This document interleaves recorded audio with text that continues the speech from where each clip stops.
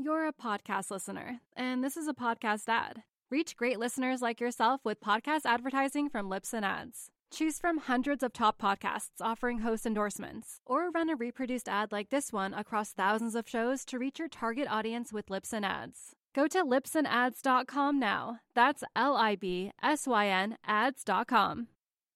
I mean, I have to root for my country. You don't have to. No, you don't. Like, it's more I do. interesting. Why wouldn't you, though? It's strange hipsterism to just be like, no, I'm not going to root for America. It's like, come on, people. Like, honestly, get over yourselves. I 100% agree with this. I disagree with that. I think that people like root for laundry way too much, and they should root for players. You mean people should vote for the candidate, not the party? Exactly, Galen. Nathaniel, I disagree. I have a more parliamentary view of politics. This is like the most fun cocktail hour I've ever been to. I'd love to be stuck in a bar. That's very kind of you, Brittany.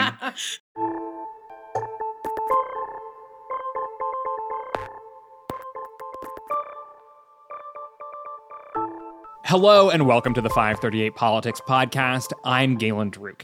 It is Election Day once again, folks. Tuesday's Senate runoff in Georgia will be the last stop on our 2022 midterm journey. And while control of the Senate is not at stake this time, there are still plenty of reasons these results will matter. For one, it'll determine Georgia's representation in Washington. It will also be another test of how a candidate handpicked by former President Trump, Herschel Walker, performs in a general election. And the outcome will help determine the political future of a popular Democratic incumbent in Raphael Warnock. Plus, on a nuts and bolts level, if Democrats do have an outright majority in the Senate instead of a 50-50 split, they will have advantages in committee appointments that could speed up Senate confirmations. So today, we're going to look at how things are playing out in Georgia, or as I like to call it, America's votingest state. Later in the show, we're also going to dig into the debate currently roiling the Democratic Party. No, it is not progressives versus the establishment. It's one state's Democratic Party versus another. And the question is, which states should vote first in the 2024 presidential primary? And if Democrats do actually want to supplant Iowa and New Hampshire in the lineup, who has the power to enact the new scheme? We will get to that, but first, here with me to kick things off are two Atlanta Journal-Constitution reporters who you've heard from before on this podcast, Tia Mitchell and Greg Bluestein. Welcome to the show. Thanks for having us. Hey, thanks so much for being available. I know that this is probably one of the busiest days of the year for you two, so I'm totally honored that you made some time for us here at 538. We'll get right to it. According to the 538 polling average in Georgia, Warnock has a 2-point lead over Walker. So there have been 8 polls of the race since the runoff. One showed a tie, one showed Walker with a 1-point lead, and the other 6 showed Warnock leading. Does what you're seeing on the ground, Tia, support the idea that Warnock is leading this race? There are a lot of things that I would say I've seen on the ground that support the notion that Warnock is leading. He's raised more money. He's campaigning more robustly. He's campaigning in a way that indicates he's trying to broaden his coalition. The polling you mentioned. That being said, it's like it's still so close. I can say there are things that I wouldn't be surprised if Herschel Walker wins because there are things that I've seen that indicates his base is just as fired up. Greg, how are you viewing this question? Yeah, look, I think Senator Warnock has an early lead because Republicans tend to think Senator Warnock has an early lead. I get texts from Republicans all the time saying it would take a miracle for Herschel Walker to win at this point, and then texts from others saying, hey, he still has a solid path to victory. What we know is that early voting numbers tend to favor the Democrat. We don't know exactly what those early voting numbers results are from those, of course, but just, using the analytics, a disproportionately high number of African Americans voted. That's the cornerstone of the Democratic Party here in Georgia. And more voters in Democratic strongholds have voted than in Republican strongholds by far. So, most Republicans feel like Senator Warnock is at least in the 52%, hovering around that area right now. But you can't count Herschel Walker out because a lot of those early voters also tend to be older, 50 plus, and the few polls that we've seen showed that Herschel Walker has an edge with those older voters. But I think more importantly, Republicans tend to dominate on election day voting. Herschel Walker beat Senator Warnock on election day of the midterm by double digits. And Republicans need that sort of huge turnout on Tuesday to win. So there is a path But right now, things are tilting in Senator Warnock's favor. Right. As you said, we can't guess at what the results are going to be based on the early vote, as much as folks like to talk about the early vote. But one thing that the early vote can help us determine is whether or not this will be a high turnout election in general. What we've seen in the past in Georgia pre the 2021 runoff is that there's a significant drop-off in turnout, and there's a differential drop-off, which is to say that usually Republicans have been better at turning out in these kinds of runoffs than Democrats. Can we look at the early vote at this point and say, at the very least, we think this is going to be a high turnout election for Democrats? I feel like that's a hard question to answer because this runoff is different because of Senate Bill 202, the condensed runoff window. So, for example, early voting set one-day records 3 different times during the 5 days of statewide early voting. But part of that is because there were fewer early voting days compared to how runoffs have been conducted in Georgia for the past several years.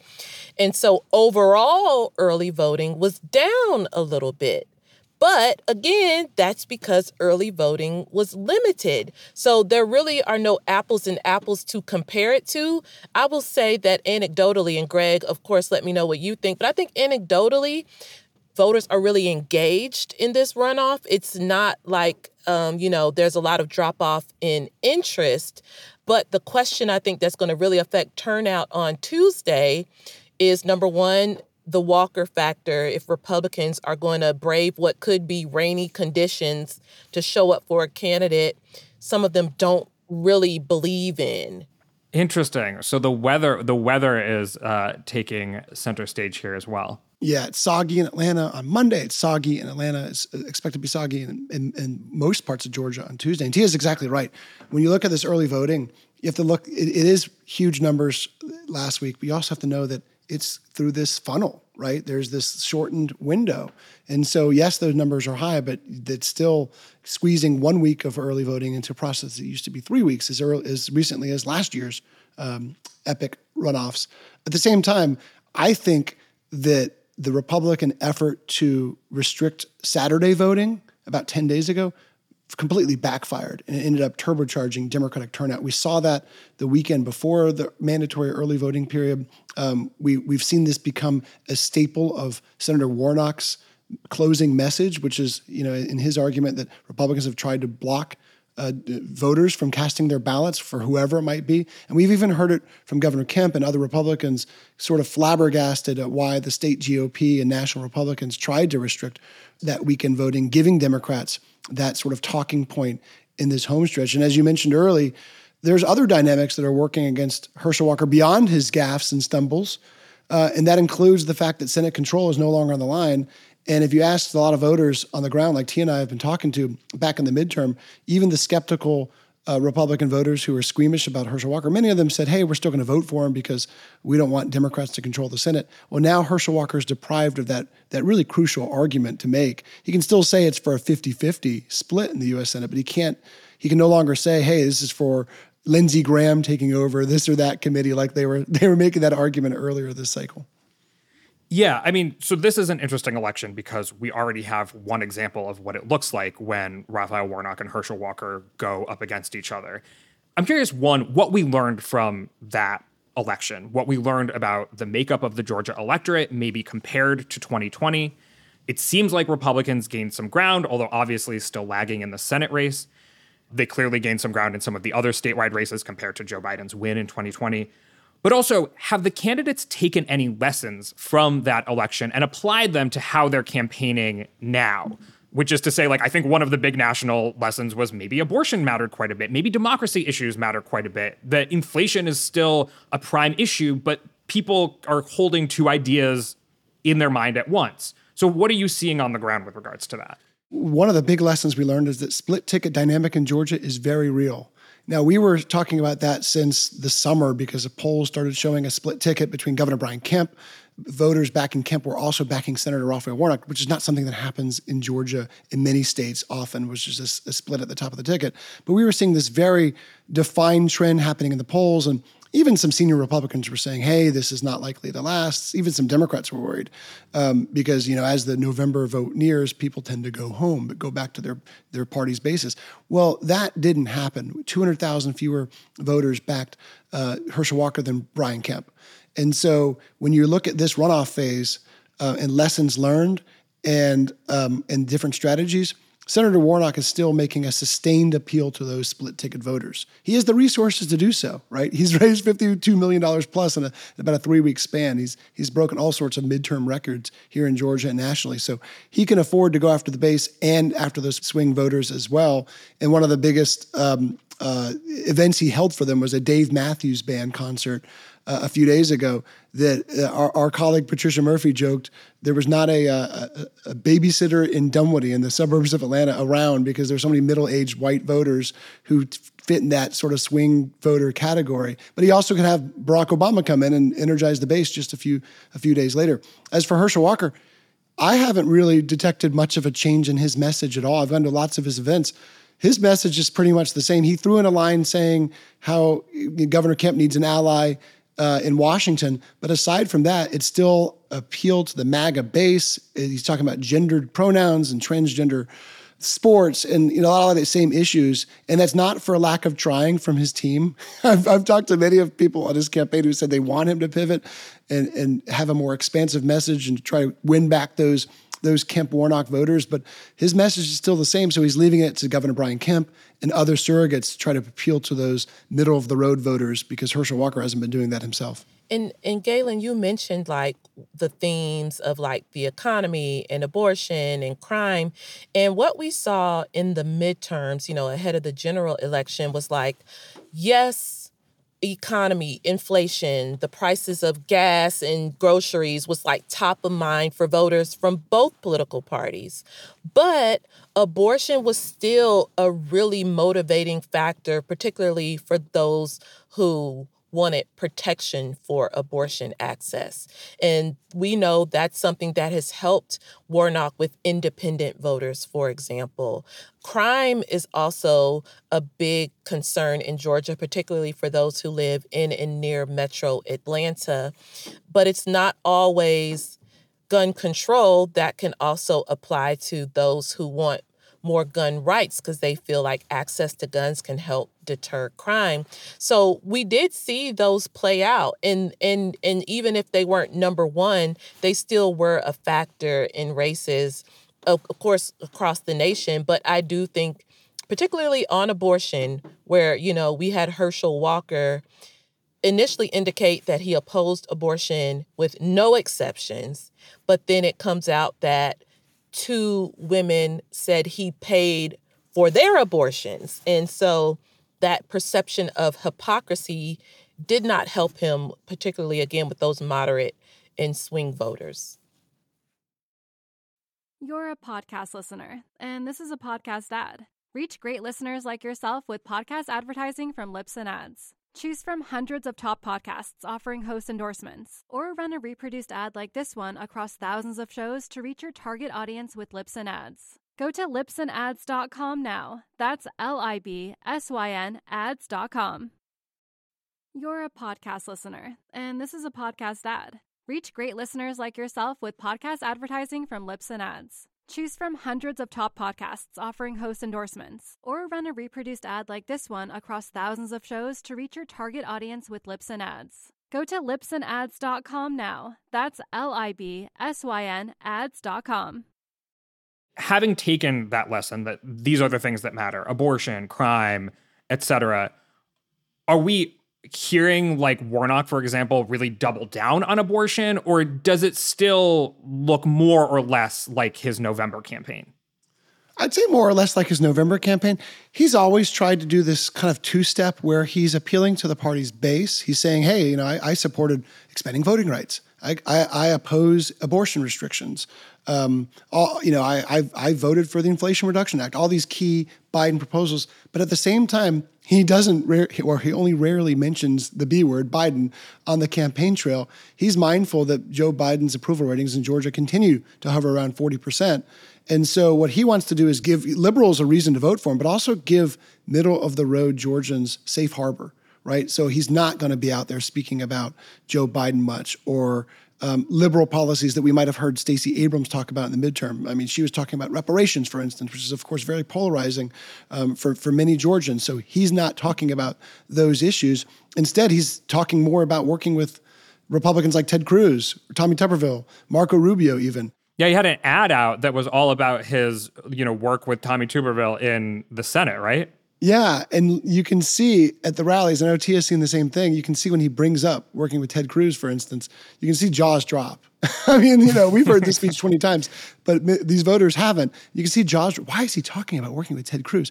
But he uses an example and he's talking about not a huge, controversial policy. He's talking about a highway construction project that may never come to fruition. But it's something they co-sponsored. And he's saying, hey, look, this is an example of how I can work across party lines. And it kind of gives those middle of the road swing voters permission. Hey, okay, he's not out there talking about these hot button issues that they might be hearing about in conservative media. Instead, he's talking about working with the likes of Ted Cruz. So it's a really interesting strategy, and one, frankly, he's been doing for months, but it's gotten him this far, and he wants to continue to do what it takes to not alienate those middle of the road voters. Right, and that's kind of like a contrast because on Herschel Walker's side, we do see his stump speech, including a lot of rhetoric that is kind of alienating. Every stump speech he brings up, we shouldn't have men competing in girls' sports. And that's not a top of mind issue for probably most voters. The whole issue of transgender girls in sports, there are, relatively very few. So when he brings that up, people who are Democrats, people who think that transgender men and women or the LGBTQ community in general are being unfairly targeted, that's a turnoff, And we see a lot in Herschel Walker's stump speech that's like red meat for conservatives, but it doesn't really give moderate or swing voters much to latch onto. He just doesn't. Like Greg said earlier, he hasn't broadened his message. Right. And the challenge here being that it's not just a question of whether folks will vote for Warnock or Walker. It's also a question of whether folks will turn out at all. And so, if people potentially had a reason to turn out in November to vote for Kemp and also might have ticked the box for Walker as well, those voters may just stay home or, obviously, there were the 200,000 who voted for Warnock. They may show up again and in fact, vote for Warnock. But I think at least part of what folks are watching in this election is the political future of somebody who appears to be very much a rising star within the Democratic Party. Friend of the site, David Rubashkin, calculated that Raphael Warnock has raised $301 million in campaign contributions in the 3 years he's been a politician. Again, $300 million. That's a crazy amount of money and basically unheard of outside of presidential campaigns. It probably helps that he's essentially run 4 times in those 3 years. But what is going on here? How is Raphael Warnock able to raise so much money? So I think some of it is a byproduct of, number one, when he first became a candidate, he had the backing of the party apparatus as the chosen candidate. And it was, remember, this was a special election, so there was no primary, so to speak. It was all the candidates from all the parties running together, and then the top 2, which we knew it would likely be one Democrat and one Republican, would then go to a runoff. So I think initially, it was about coalescing around Warnock as that chosen Democratic candidate in that special election. But also, I think that the money shows what was at stake with that race, particularly when it came to the runoffs, and particularly now for this midterm cycle where he's going for a full 6-year term. There are bigger implications for Democrats beyond just we like Raphael Warnock and want him to win. In 2020 and 2021, it was Democrats trying to flip control of the Senate. And then the runoffs, it came down to these Georgia seats to flip control of the Senate. And then now it was about protecting this incumbent to keep Democrats in control in the Senate. So I think, don't get me wrong, He's been a very effective candidate. He has really impressed people both as a candidate and during the 2 years as a Senate. You know, he's made some really effective floor speeches, for example. So I think Democrats like having him around. But I also think Raphael Warnock has benefited from such high stakes as he's running every time. Sort of a vessel for hopes and dreams of like national Democrats. So you'll have Democratic contributors giving him money from every state in the country. Yeah, his most lucrative state is California. There you go, yeah. And think about it. In 2021, almost $1 billion was spent on Georgia's elections. And we're talking Senate and presidential, but that's an insane amount of money being spent in the last election cycle. And of course, we're setting midterm records. Senator Warnock's fundraising trajectory has been fascinating for me to watch because in early 2020, yes, he was the party favorite for this open U.S. Senate seat in that special election, but the money wasn't pouring in. I mean, I would go to events with him where the small town mayor would get a longer line of selfie line than Senator Warnock, the future Senator Warnock would. And it really took this moment against then Senator Kelly Loeffler, where she was the owner of the WNBA franchise here in Atlanta called the Atlanta Dream. And she'd come out against Black Lives Matter, the movement, and the WNBA promoting that logo, the Black Lives Matter mantra. And so she wrote a big letter and made a big stink about it and helped energize her supporters. But he also used it to help energize his supporters and really make a name for himself. And the first big fundraising moment for Senator Warnock was when WNBA players essentially endorsed him and opposed their own team's boss by wearing Vote Warnock shirts, stark black shirts with white lettering that said Vote Warnock on national TV. And after that, his fundraising started skyrocketing. And that was what put him on this trajectory. But Tia's right. He also benefited from these high stakes nationally, but he now has this, he came into this race with this unbelievable donor list. And all four of those candidates raised a ton of money. Even Kelly Loeffler, basically a billionaire, raised a ton of money in that 2021 runoff. But Senator Warnock now entered this race with that huge Rolodex, and he used it to much advantage right now. Wrapping up here, so we're talking about a race in which it looks like Warnock has the slight lead, but we wouldn't be surprised if Walker pulled it out ultimately. This race is close by any measure, considering that we can expect polling error to some degree, and we can't predict the direction in which there will be error. But I'm curious on a more macro level. Every other statewide Republican won their race this year, and the governor's race wasn't ultimately that close. You know, there was a 7-point gap, basically, between Kemp and Walker. Is Georgia a purple state or a red state in your estimation? Okay, Greg wants me to go first, even though he's like he wrote the book.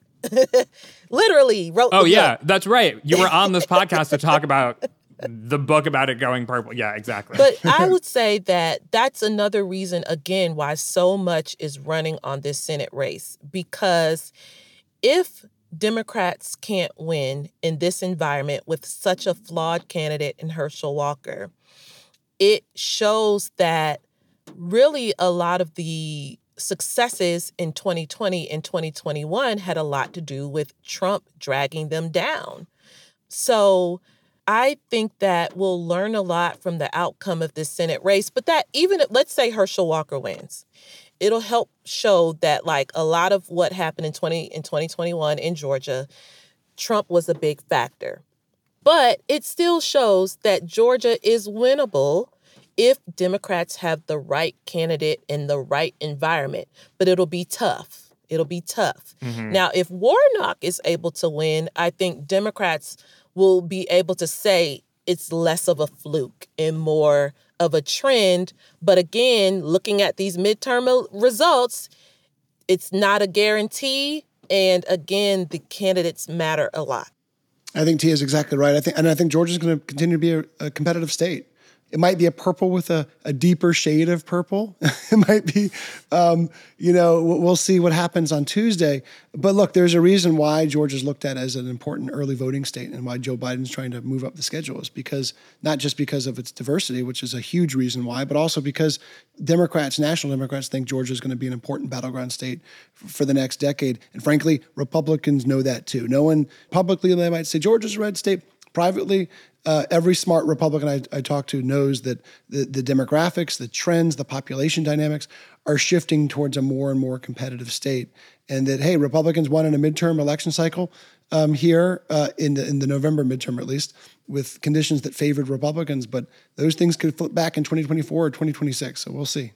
And I'll mention that our reporter, Alex Samuels, is on the ground this week trying to answer a little bit more of the questions surrounding whether or not Georgia is a purple state. We're going to talk to her later this week on the podcast, and she'll be writing something for the site. So make sure to check that out. We're also going to be live blogging, of course, another election night live blog on Tuesday night as the results come in. So join us.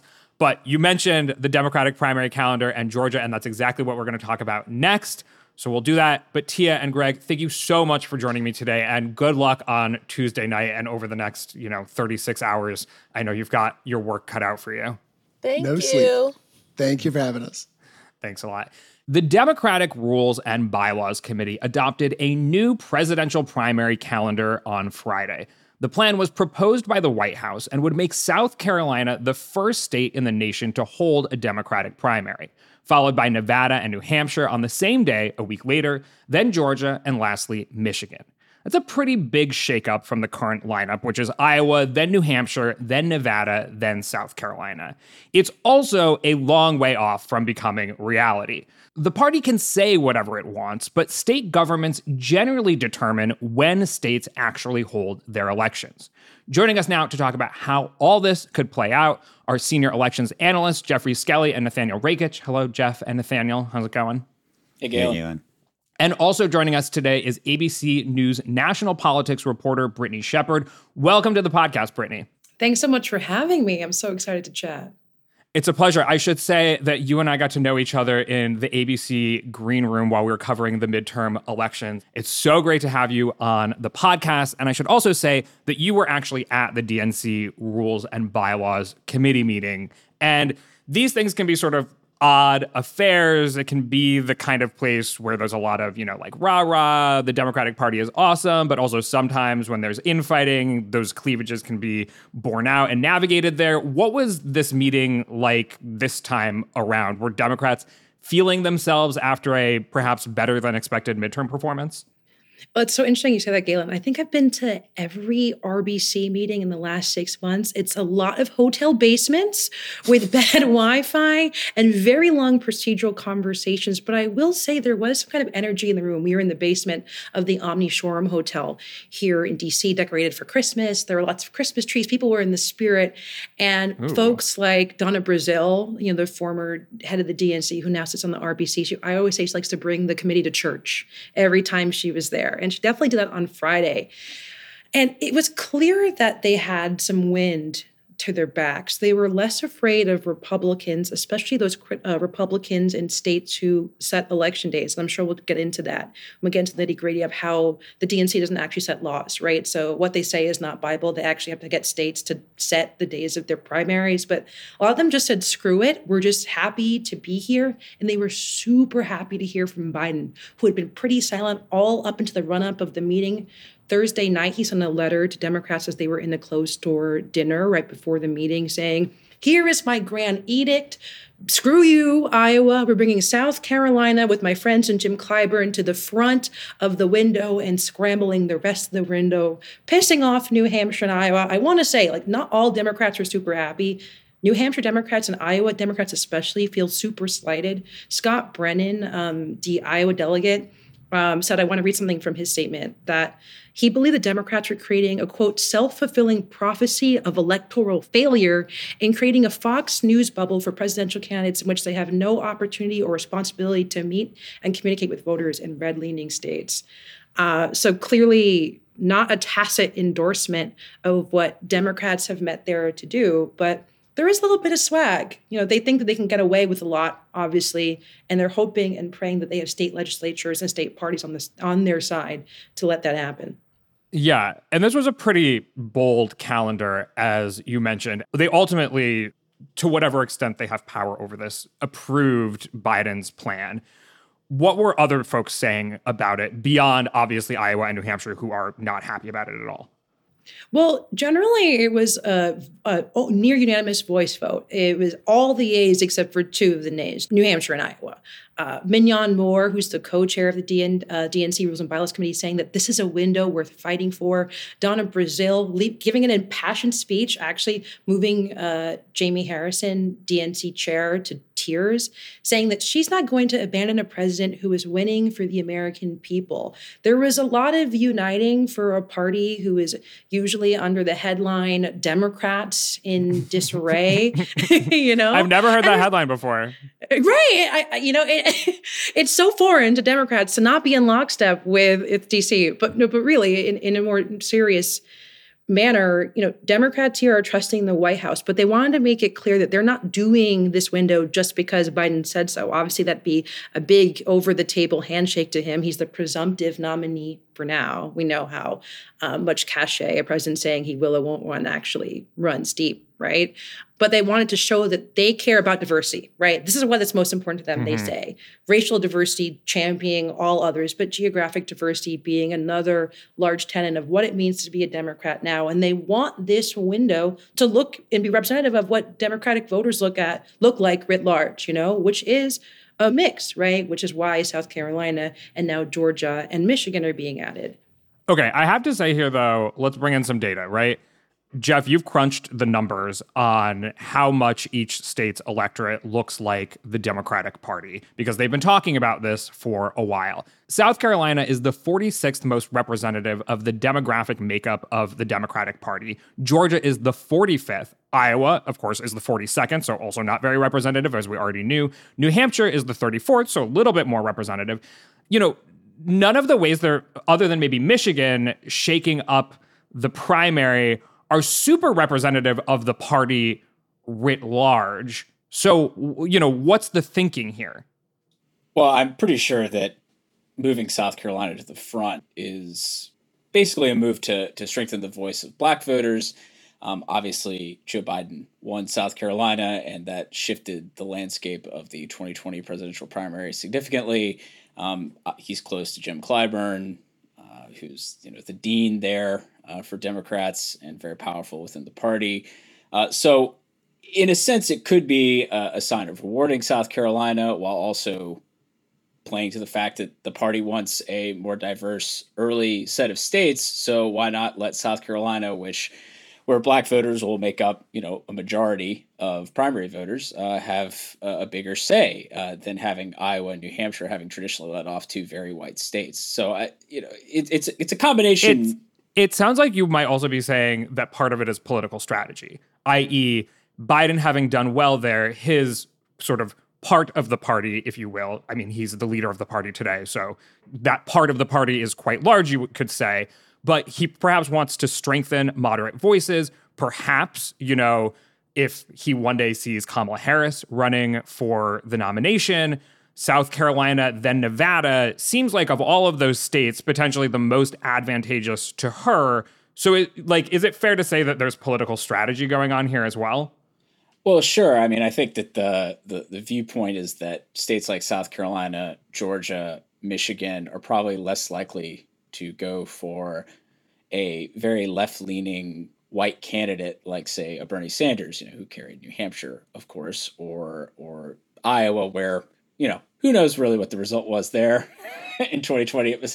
You had sort of different winners depending on which vote you followed and what we got like weeks after the fact. Anyway, so I do think that there's obviously some of that sort of larger strategizing. It also could even be a sign that Biden is going to run again in 2024. Putting South Carolina in that position is clearly, I would say it's the kind of move that would make it less likely that someone would get in the race against him, because it's not a place where they would necessarily find a lot of support. At the same time, of course, we know that, as you said at the outset, that just saying that you want South Carolina to go first does not necessarily mean it's going to happen. I do want to jump into and add a little bit of context I heard from some DNC members on background. There's a lot of personal politicking happening with this order too. We can't underscore enough that Jim Clyburn and Joe Biden are close. Without Jim Clyburn, Joe Biden probably won't be president right now. I mean, we can go into a couple of theories why that might not be ironclad, but he owes a lot to Jim Clyburn. A lot of the states in the early windows, Democrats want those to be competitive states. What is South Carolina? Not a supremely competitive Democratic Not a competitive state at all. Right, Yeah. right. And let's think about the order of these states because they matter too. If South Carolina went second, third, fourth, or fifth after new additions of Georgia and Michigan, what do those two states have that Georgia singularly has? Black voters, right? So if those Black voters in the Midwest and in the South vote before Jim Clyburn's voters, what does that make South Carolina? A little obsolete in the process. The delegates know this. The White House know this. Smart people who, track these sorts of things, they know this. And while the White House and the delegations won't come out and say this on the record, it's certainly part of private conversations. You don't want Jim Clyburn against you, who's a very powerful enemy, the only elder statesman that will be in the next lineup of Dem leadership on Capitol Hill, right? You need these people to help you get your day job done, right? And you don't think about that when they're trying to make these posturings, but that's a little bit a part of it too. If we think back to 2020 for a moment, I think the title of our podcast, The Night of the Iowa Caucuses, was a show in Iowa. Folks remember it was, the vote tallying process was a mess. It took days to sort through. As we've mentioned here, there's still some disagreement about who even won the Iowa caucuses. It's clear that that's not the only reason this is happening because there had been grumbling about the first two states within the party for a while. But would this be happening without that? Was that like the straw that broke the camel's back? Or was this, we were headed towards this moment for the Democratic Party regardless, Nathaniel? I do kind of think it was the straw that broke the camel's back because I think it provided an opportunity for Democrats who had been kind of champing at the bit to demote Iowa and New Hampshire. And it just gave them this excuse, along with, I would say, Iowa's kind of drift toward the right and kind of, I think a big part of why Iowa and New Hampshire have gone first is that they're competitive states. And like if you invest a lot of infrastructure in those states early on in the campaign season, that can benefit you in the general election. But we just had an election where the only statewide Democratic office holder left in Iowa is Rob Sand, the state auditor. It's become an increasingly everyone safe. Needs an auditor. This is true. Rob Sand, friend of election Twitter. No, I'm not. No, I'm saying he did very well. Rob Sand is a Democratic god in Iowa now. But I think that a lot of Democrats are wondering why are we still investing so much in in Iowa when it's not paying dividends in a general election anymore. So yeah, I mean, after the kind of catastrophe that happened in the reporting of the results in the Iowa caucus, that obviously, cheesed a lot of people off and provided this hook. Did you say cheese just because it's the Midwest? No, that's Wisconsin. I've never heard that Galen. expression before. You should I've never know heard that that. expression before. Like, Really? Yeah. Okay. You're so modest, Nathaniel. I want it to be less profane. I will want to just to piggyback off that for a second, Nathaniel. In the letter Biden wrote the DNC, he did say that there should be no more caucuses in the primary process. Yes. He's saying, I have the quote here, that it's anti-participatory. People have been trying to kill the caucuses for a while now. That's not new. So it kind of is a cluster, a perfect storm of everything kind of going wrong at once where they can finally nail them to the wall and say, Biowa, you lead. And I would like to, I'm really trying to get Biowa to be a thing. I'm trying to get it to be a thing. We'll see if it catches on. But let's also remember that Troy Price, one of the men who ran the Iowa Democratic Party during this whole kerfuffle, now is in leadership in the New Hampshire Democrats, who also, if the DNC delivers on some of the punitive actions that they say they will, like delegate stripping or rescinding of waivers by January 5th, if these states can't prove that they're actually making steps to change their law, they're kaput. And there's already another primary on the calendar on the same day the New Hampshire primary goes. So if they're killed, then, there's still 4 in the window. You're a podcast listener, and this is a podcast ad. Reach great listeners like yourself with podcast advertising from Libsyn Ads. Choose from hundreds of top podcasts offering host endorsements, or run a reproduced ad like this one across thousands of shows to reach your target audience with Libsyn Ads. Go to libsynads.com now. That's LIBSYN ads.com. I want to get into the chaos that could ensue in terms of trying to actually enact this calendar. But first, the Democratic Party, as they try to supplant Iowa and New Hampshire, has laid out certain criteria that they were looking for. And we at 538, you specifically, Jeffrey, looked at all of those criteria and sort of determined that if they followed those criteria to a T, what would the calendar actually look like for the Democratic presidential primary? What did you find? So earlier this year, Democrats talked about shuffling the early state calendar, and they talked about wanting to prioritize diversity, so like racial, ethnic diversity, union membership. Labor unions remain an important part of the Democratic Party, how competitive the states are in the general election, and then also whether or not they were holding a state-run primary or if it was more of a party-run primary or a caucus. They wanted to prioritize accessibility, so state-run primaries would be the most accessible type of that. So on the whole, I would say that the way that they've sort of shifted things does, to a large extent, or the way they're trying to shift things, I should say, to a large extent, it does sort of move more toward what my data sort of showed. Nevada actually led the way in sort of when I scored things across all 50 states and DC. Using those 4 criteria. Georgia ranked pretty highly. Michigan ranked pretty highly, top 10. So bringing those 2 new states in, along with having Nevada already there, would go a long way on that front. South Carolina and New Hampshire did not score as well, but at the same time, they do very accessible. They're state-run primary states, and depending on how you're sort of thinking about diversity, just overall diversity is one thing, but if you're very focused on the role of Black voters, then South Carolina obviously would fit the bill on that front. And New Hampshire is a very competitive state in general elections. So it would seem that these moves would shift more toward sort of fulfilling what they said at the outset during earlier this year. Yeah, Jeffrey, I don't know, though. I think it just underscores the hypocriticalness of them and how much it is truly about politics rather than these objective criteria that they set out, right? If it were truly about these objective criteria, Nevada would clearly be first, right? Like, there's no debating that. South Carolina, which they put in the first position, is like down in, like the middle of the pack, like lower half even, I think, in your rankings. And like, while it's true, I feel like they brought in like, Georgia and Michigan to be kind of like, counterbalances a little bit. But like, you also have to remember like that now there are going to be 5 early states, which like, I don't think Americans have the collective memory to keep 5 early states in their head. And like, what was the 5th early state before? Like, it was Super Tuesday, right? Which is like basically California, which because of its delegate haul was the kind of the biggest haul, right? And California actually outranks Georgia in your rankings. So like, I kind of think this is eyewash. Like, if they were really interested in these criteria that they set out, they would have put Nevada up ahead by keeping South Carolina in a prominent position, by keeping New Hampshire. They showed that they are still kind of bowing to the political pressures in those states, which isn't necessarily a bad thing. Like, like the interests of Black voters and general election competitiveness and the kind of retail politics that New Hampshire provides, I do think, that has value to the Democratic Party, but like, I don't think they deserve a lot of credit for sticking to the quote unquote plan.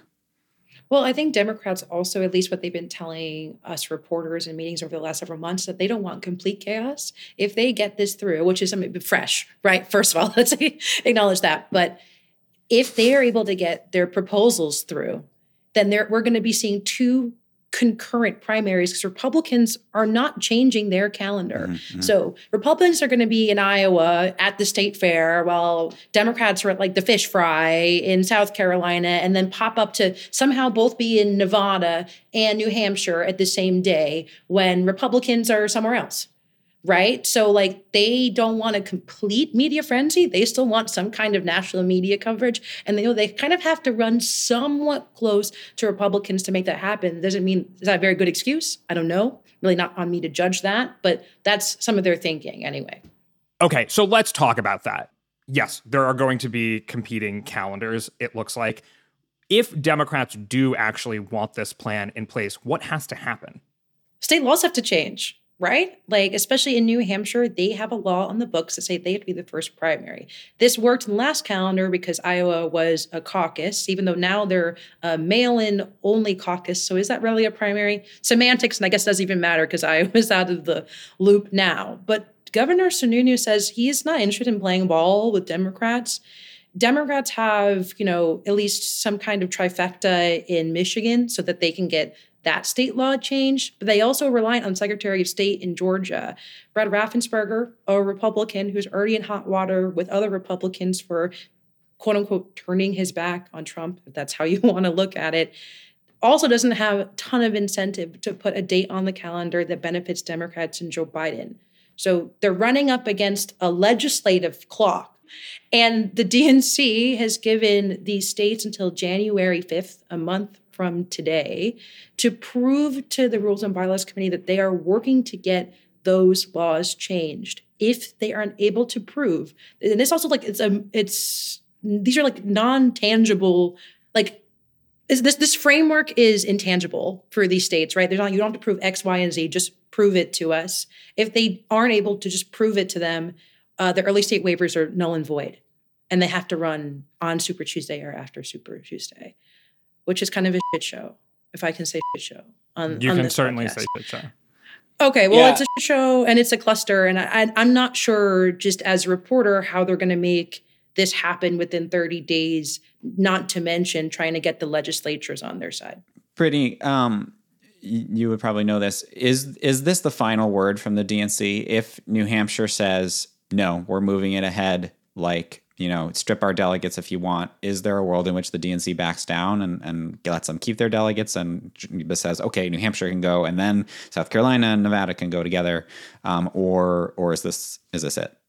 Shorthand, no, it's not the last we're going to hear from them. The grand old DNC meeting is in February, and the entire DNC has to vote on this, likely that they will. But if there's some kerfuffle and something happens, the Rules and Bylaws Committee can meet again. They can meet whenever they want, and they can meet virtually if they want to do rules changes. I think a lot of delegates and committee members would be pissed off if they had to, because it's taken months, if not years, to enact these changes. But they have all the way up until February, the big February meeting, to get those changes written in stone. Yeah, I mean, to sort of the conversation about, whether this is going to happen, I mean, there are a lot of moving parts. I think one of the advantages for South Carolina, and Josh Putnam at Front Loading HQ mentioned this, I just want to cite my sources. He's a very astute observer of presidential primary politics, is that South Carolina has a history of having two different primaries for the two different parties. And so for other states where, if you're talking about the Democrats and the Republicans having potentially two different calendars, it's a little challenging in a lot of these states, because if you have a state-run primary, most states consolidate that. Both parties go on the same day. And, in Georgia, for instance, Brad Raffensperger doesn't have he has the wherewithal to move the date, but he doesn't have the wherewithal to say we're going to have two different dates. That's not something that's within his ability to do on his own in terms of setting dates. And obviously running two different primaries costs more money. And unless, South Carolina has history with this and they've been doing it, but other states may not want to do that. So there's just a lot of moving parts. And obviously New Hampshire has this law in the books that makes it, I think, more straightforward for them to push to keep their spot. Iowa technically has a law saying that they have to have caucuses before the first primary.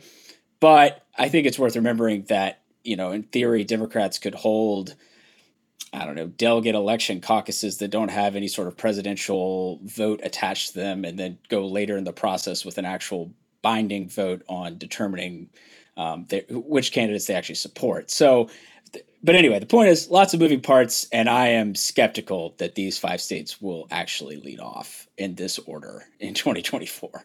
So it sounds like we're going to come back to this conversation because it's not going to be a straightforward process. Just to close out this conversation, though, how much does this all even matter? Because, let's remember here that Joe Biden, the current president, came in 4th and 5th in Iowa and New Hampshire in 2020. He did a little better in Nevada, but didn't win a single primary until South Carolina. Now, that is the first time, I think, that the nominee didn't win one of the first 2 states since Bill Clinton. So it has happened before, but it doesn't happen frequently. should we look at Biden's experience and say all of this doesn't ultimately matter so much anyway? Or was Biden more of a fluke? Well, he was a former vice president, so he has name recognition and he has money in the bank, which is why the order of these states matter. Started in Michigan, which is a big state with expensive media markets. If you're Jill or Joe Blow, candidate from, coming from nowhere, you have no name recognition and you don't have a ton of money, then you're not going to be able to make momentum because you just can't afford it, right? And you might be a superstar in the party. But if there's no infrastructure to navigate in an affordable way through the early state process, then you're tanked by the third or fourth or fifth.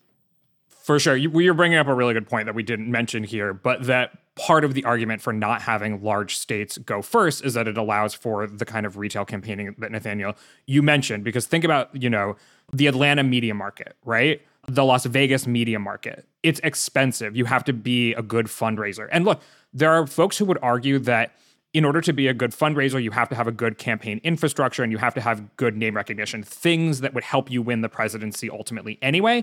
But there are also, there are probably very famous, very successful Democratic presidents who never would have made it through the primary process if they had to compete in big states first. And those people might include Barack Obama and say like Bill Clinton or something like that. So that's what DNC delegates were arguing, Galen, especially from smaller states who didn't want Michigan in it at all. It's like we wouldn't have had Obama if Michigan was first. I don't know if that's exactly true, but that's certainly been the argument for the past 6 months. I don't think that's true.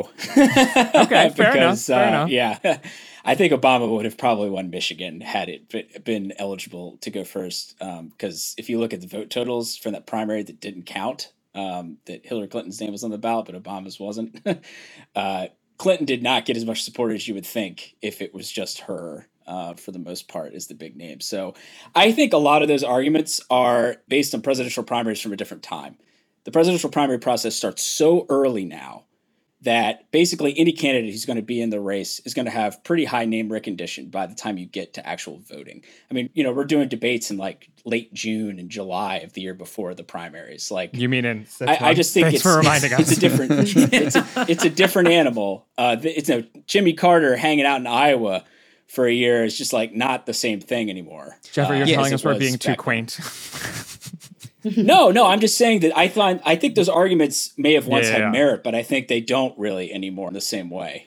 I also think that there is actually value in going somewhere like third, like that is distinct from the value of going first, especially for a state like South Carolina. Like the media and other Democrats are savvy enough to recognize the differences between these states, right? People understood that a lot of questions were unanswered until South Carolina voted because it was the first state with a sizable black population and black voters were so important to the Democratic Party.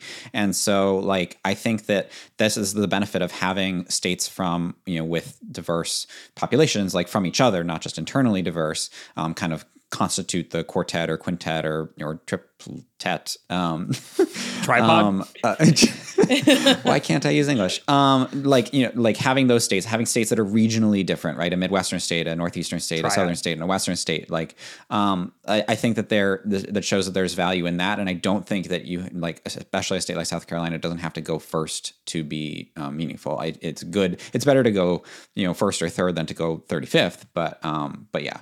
And then the last point that I would make is that whether we're a politics podcast, we're interested in the horse race and who wins the nomination, but it's also worth noting that it is very important to the states who goes first, right? It's important to Democrats in those states who are building the infrastructure. Exactly. It's important for financial investment in those states. Even the TV stations in those states are going to benefit tremendously. So yeah, I think it does matter. Let me tell you, Nathaniel, I stayed at a Holiday Inn in Des Moines, Iowa during the state fair, and I think it was like $350 a night. So yeah, the money matters too. We're going to leave it there for today. We'll have to all get back together and talk about this again as it continues to come up in the news. But thank you, Brittany, Nathaniel, and Jeff. Thanks, Galen. Anytime. Thank you, Galen. My name is Galen Druk. Tony Chow is in the control room, and Chadwick Matlin is our editorial director. You can get in touch by emailing us at podcasts@538.com. You can also, of course, tweet at us with any questions or comments. If you're a fan of the show, leave us a rating or a review in the Apple Podcast Store, or tell someone about us. Thanks for listening, and we will see you soon.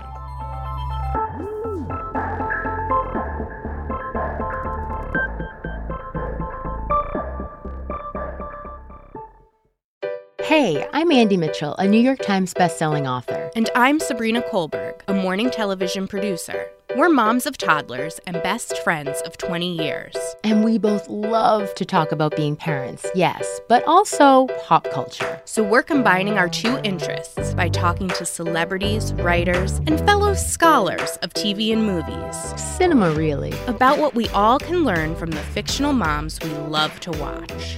From ABC Audio and Good Morning America, Pop Culture Moms is out now wherever you listen to podcasts.